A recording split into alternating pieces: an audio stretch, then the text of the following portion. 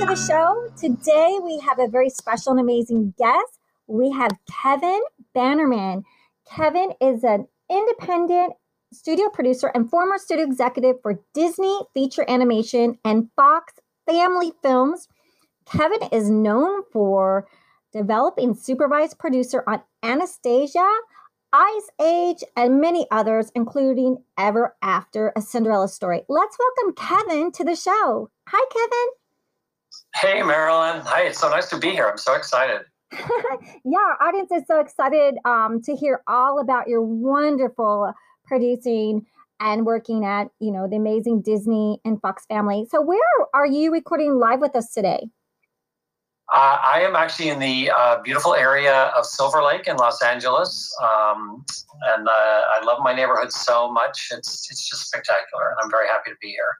Oh, yeah, and it is a beautiful, cloudy day all day in LA, but the sun is now poking out. And Kevin, I want to ask you, you work in animation, but when you were a little kid, did you have a favorite film growing up that you just loved? So I had a bazillion favorite movies when I was a kid because my parents would throw the four boys into the back of the station wagon and go to the drive-in. So I grew up like going to the movies all the time. And I remember seeing like the Doris Day movies in the drive-in and going to the movie matinees where they would raffle off prizes and things like that.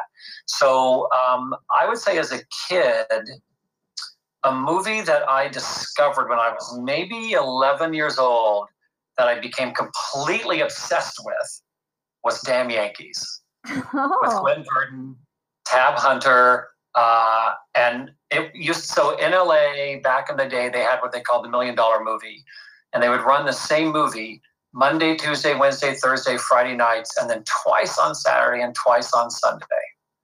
And that's where I saw the movie. Obsessed with it, and I would, if I couldn't get my brothers to watch it, and they kind of liked it, which was kind of odd because it was a musical, but it was about baseball, so they kind of went with it. But if I couldn't get them to watch it as much as I wanted to, I would go to my neighbors and talk my neighborhood friends into watching it so I could see it again.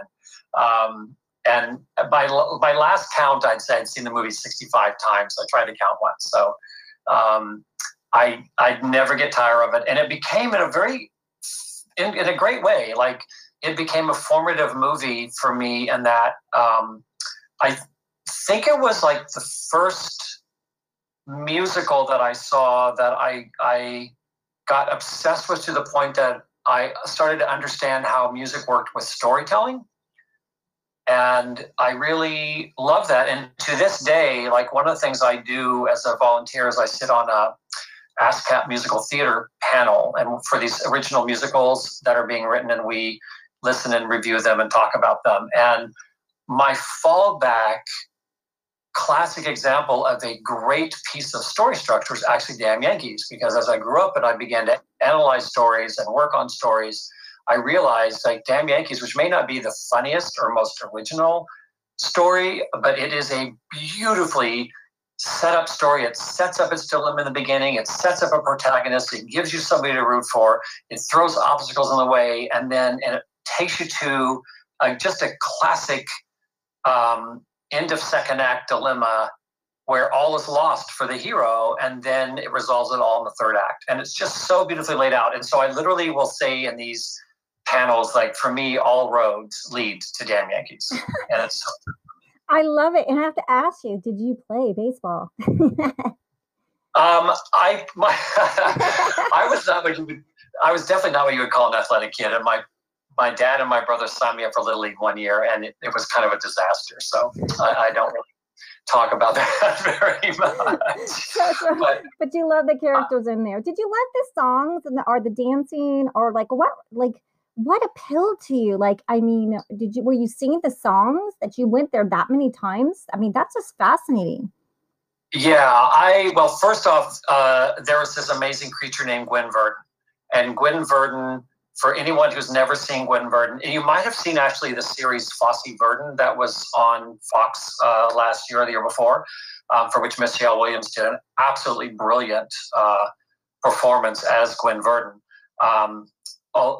they don't really touch on this movie very, very little because it was the bulk of the story comes in their later years. But Bob Fosse choreographed and the movie and the stage show, and it's actually where he met Gwen Verdon. And Gwen was this just amazing performer. She was a great, great dancer. She had danced with Jack Cole, who was one of the premier choreographers of the screen Hollywood in the 40s and 50s. And she met Bob Fosse, and she started dancing with Bob, and she was just a phenomenal, the classic, perfect Bob Fosse dancer.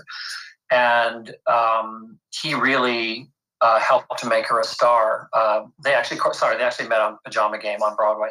And it turns out, oddly enough, as I grew up and I met other gay guys who had grown up watching Damn Yankees, they were equally obsessed with Gwen Verdon. So there was this whole community of people who loved her. So that was part of it. And then I love the score. It's a great, great score by Jerry Adler and Richard Ross, I think it is. And great songs that people know, Whatever Lola Wants, Once a Year Day, Steam Heat. Like they were great catchy melodies from a classic era of songwriting. And I became obsessed that I had the soundtrack, and I loved that soundtrack. Even to the point that once I had a fight with my brother and I threw the record at him and it chipped. I got in some kind of fight with one of my brothers and I threw the album at him and the record chipped, and I still would listen to it and just would skip over that much of the orchestra of the overture where the record was chipped. But I love it. And like I said, it was somehow became that touchstone for me. I knew musicals. We'd seen the Doris Day movies. I remember as a kid going to a double feature one day of Gypsy and The Music Man.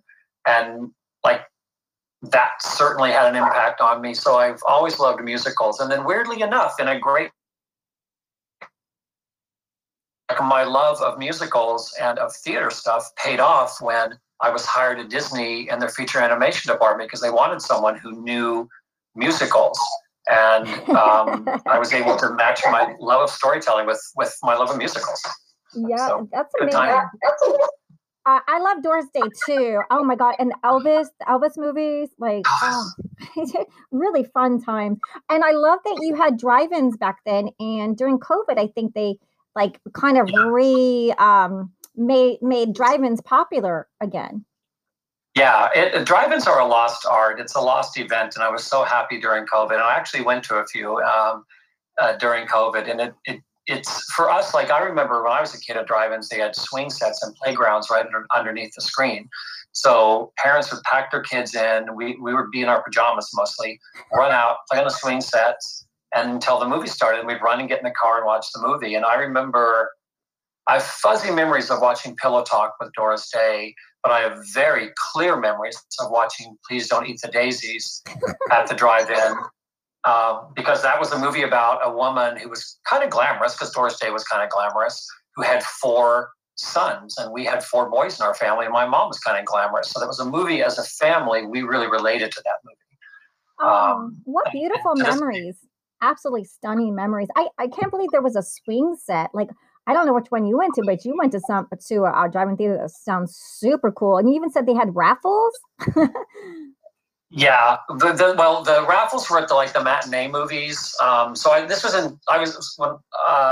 a little kid. We lived in Salina, Kansas, and that's where we went to the drive-in. And they had 3 theaters in the town, and we would go to the movies and the matinees. And interestingly enough, after my mom passed away, I went back to Salina because we had home movies of where we lived. So I actually found the house and where it was in proximity to the downtown area and the movie theaters. And one of the movie theaters was torn down. One has become an accountant's office, but they kept the marquee and the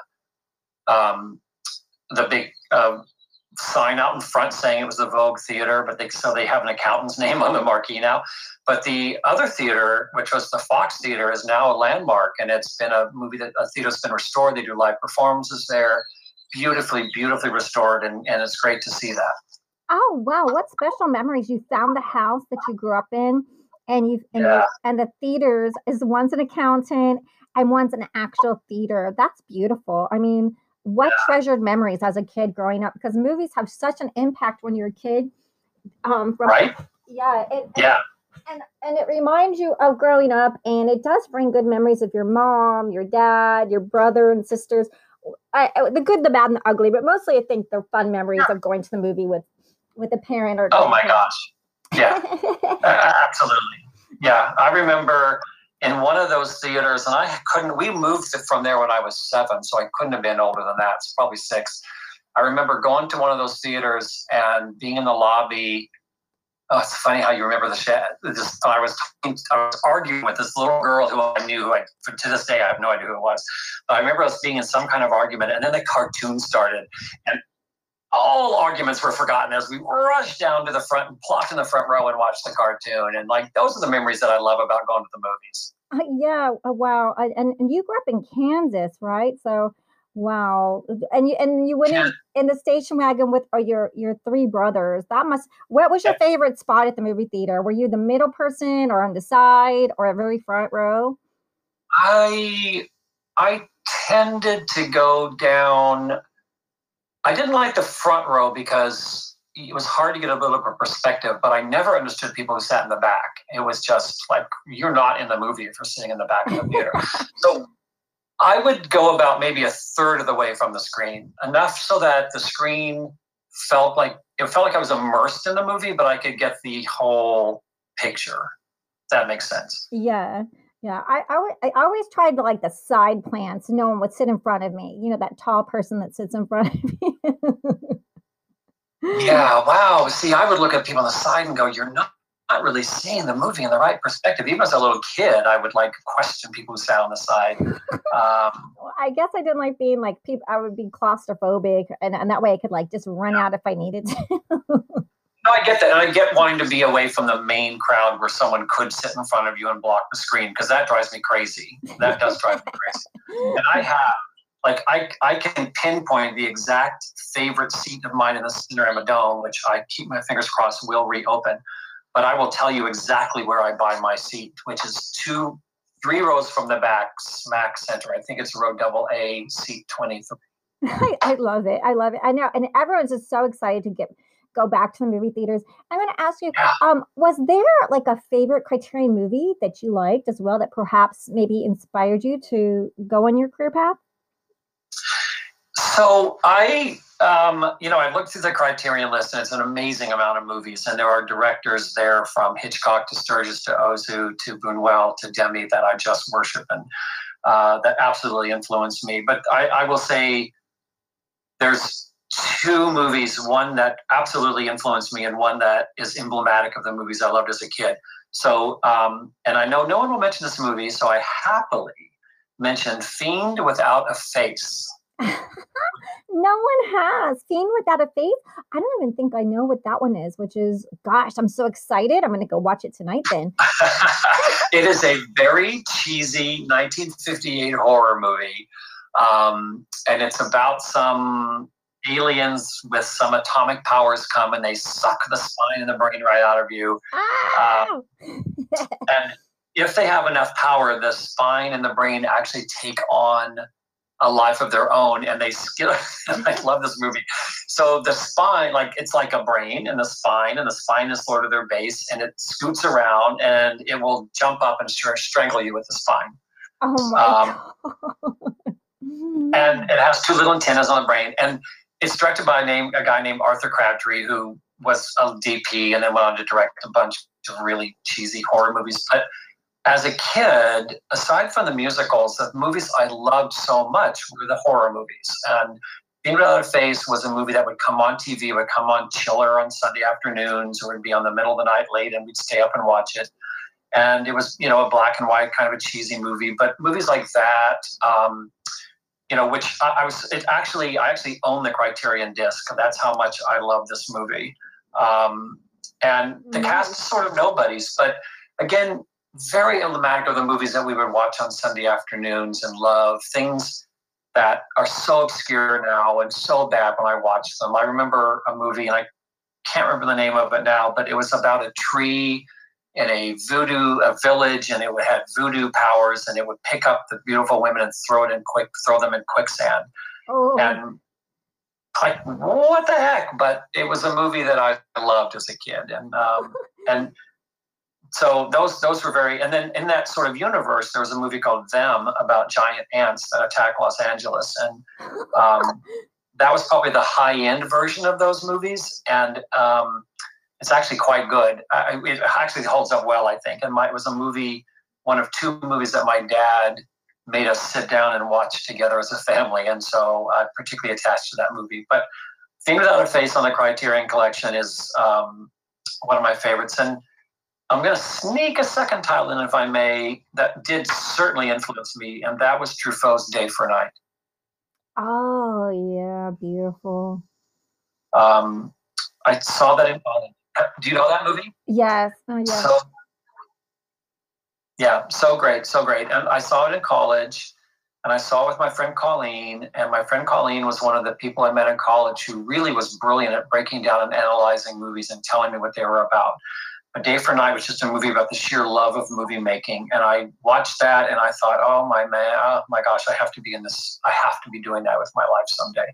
And I wanted to act when I was a kid. And that was totally not to be in a bus because I was kind of actually a crappy actor. But I was able to get in behind the scenes and find this whole other path. And so I actually have in my lifetime, experienced what I saw on screen in Day for Night. And boy, was that a movie that had a huge influence, and I can quote lines on it. I just love it. It's a great, great movie. That's Francois Truffaut.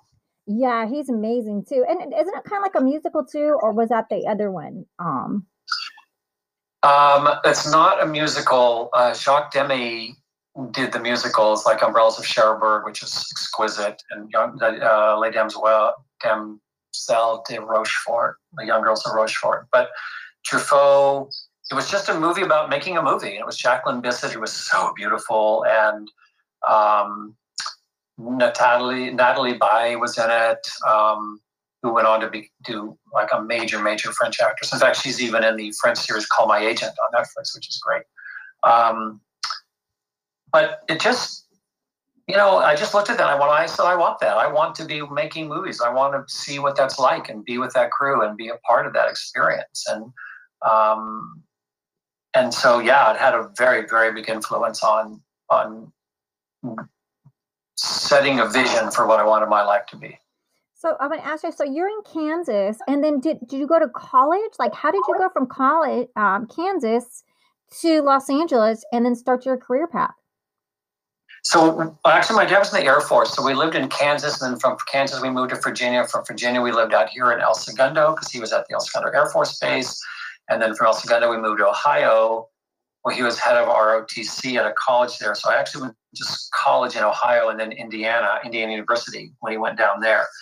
And then when I finished college, I came back to LA, which really was always considered my home base. I spent the wonder years out here, literally from when I was 8 till I was 16, before we moved back to Ohio. So I just always wanted to come back to LA. Like I said, I wanted to be an actor. I was obsessed with being a movie star, as so many people are. And I came out here and I took acting lessons and I did theater, and I just really was not a very good actor. But until I figured that out, at one point, I'd done shows with a really good friend of mine, Denise, and she had a brother who knew a woman named Carolyn, and Carolyn worked at MGM as an assistant to Richard Benjamin. He was just in pre-production at the time on My Favorite Year. And Carolyn was great, and she said, oh, you should come and work at MGM because they want to hire guys right now. So the way MGM worked at the time, this was 1980. So they actually had a secretary pool, and you had to do shorthand and typing, and you would come in and you would go into this room and report to this guy named Frank, who was head of the secretary's pool, and he would assign you to offices where maybe there was someone out sick or someone on vacation, and you would go and sit in on that desk for a day or a week and then go back in the pool, and if there were no assignments, you would type scripts. And then you could bid on jobs. So if, let's say, a producer came on the lot and they needed an assistant, they would post the job and you could bid on the job, go in and interview. And that's kind of how the lot worked. So I didn't know shorthand at all. And Carolyn, bless her heart, gave me a copy of the shorthand test or what would be dictated. Again, so it proves right now, like, it's not always what you know, it's who you know. And Carolyn arranged for me to go in and meet Frank, and I interviewed with Frank and had a great interview. And then he dictated a letter to me, and it was exactly what Carolyn had given me. So then they put you in a separate room and you have to type up the letter. So I just went into this room and they closed the door, and I took the letter out of my pocket that Carolyn had given me, and I typed up that letter, and because I could type. And I went back to Frank, and he was very impressed with how good my shorthand was, how well I took dictation. And he hired me, and I was the second person in the history of MGM by one day, the second man to be hired as a secretary. And I worked for like a week or two, like filling in, and then they put me onto the office for Pennies from Heaven, which was in pre-production. Wow. And, yeah. And I was supposed to be there for a week, and I was typing up, oh boy, this was fun. I had to type up Herbert Ross's, the director's, new phone directory. And I had to call the homes of all these movie stars and confirm that their phone number and addresses were correct. And I was just terrified to do that. I remember calling Goldie Hawn's Malibu home thinking Goldie Hawn would answer the phone. Ha ha ha ha ha. But yeah, exactly. I'm like, I'm just calling to confirm this is the number, and they would confirm it, and then I, would type it up. And then at the end of the week, and I really liked, like, it was a cool vibe in the office. They hadn't got the green light on the movie yet, but they were starting to talk serious casting. And I'd seen Herbert's movies and I knew them, and Herbert was kind of a little bit aloof, but treated me well. And the other people in the office were good. His wife, Nora Kay, was there. She never treated me very well. But she was a prima ballerina. And the other person in the office who was amazing was a woman, I want to say her name is Shirley. Gosh, I just blanked on it. Brown.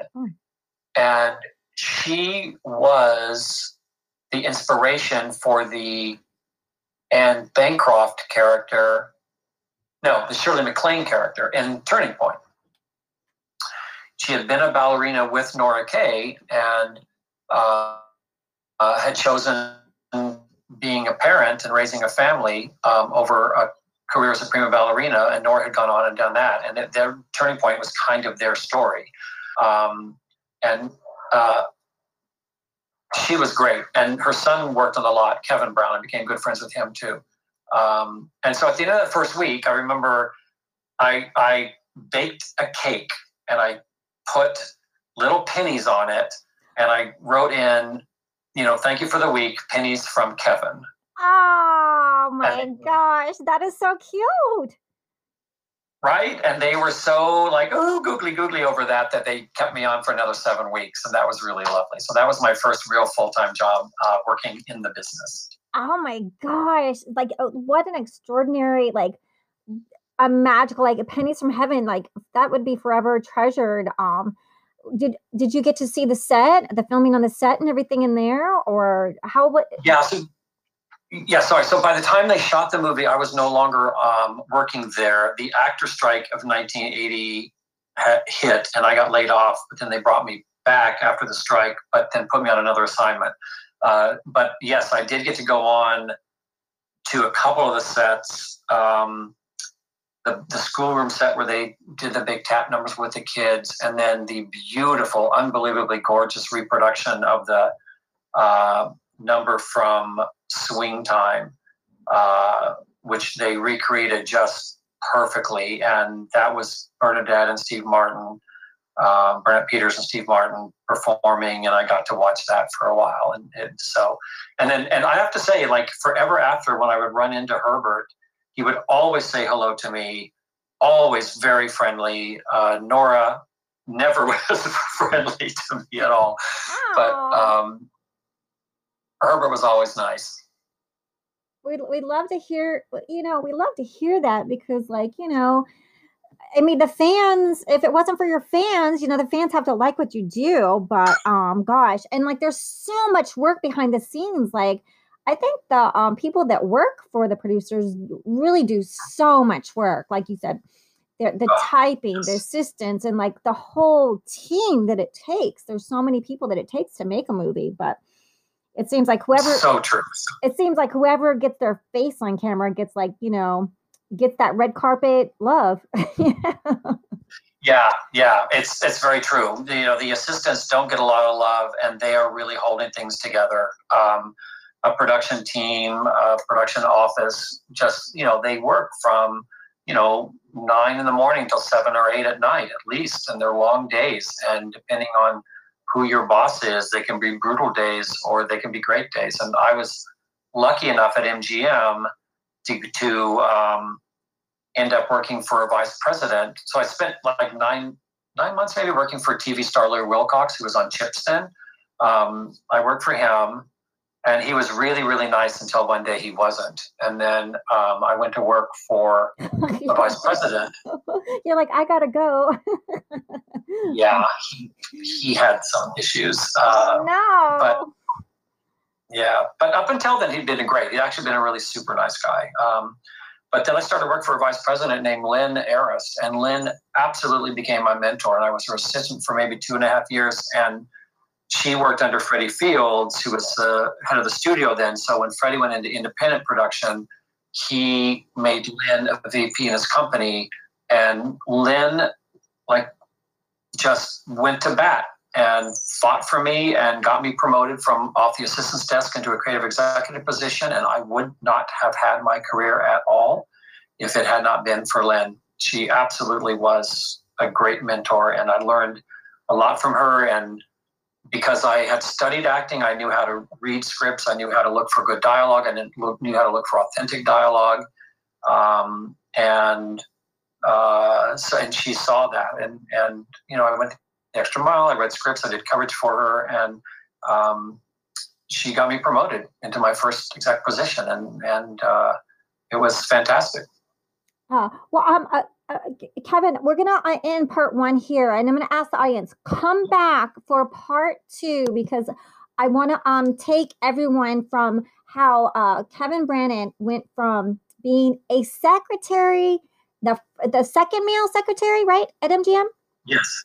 The second male secretary to being a producer, and how a female helped you get your first executive role. So let's do part 2. So everyone coming back to part 2. Thank you for joining us, and please come back for part 2 with Kevin Bannerman. Thank you. Come back. We'll be right back.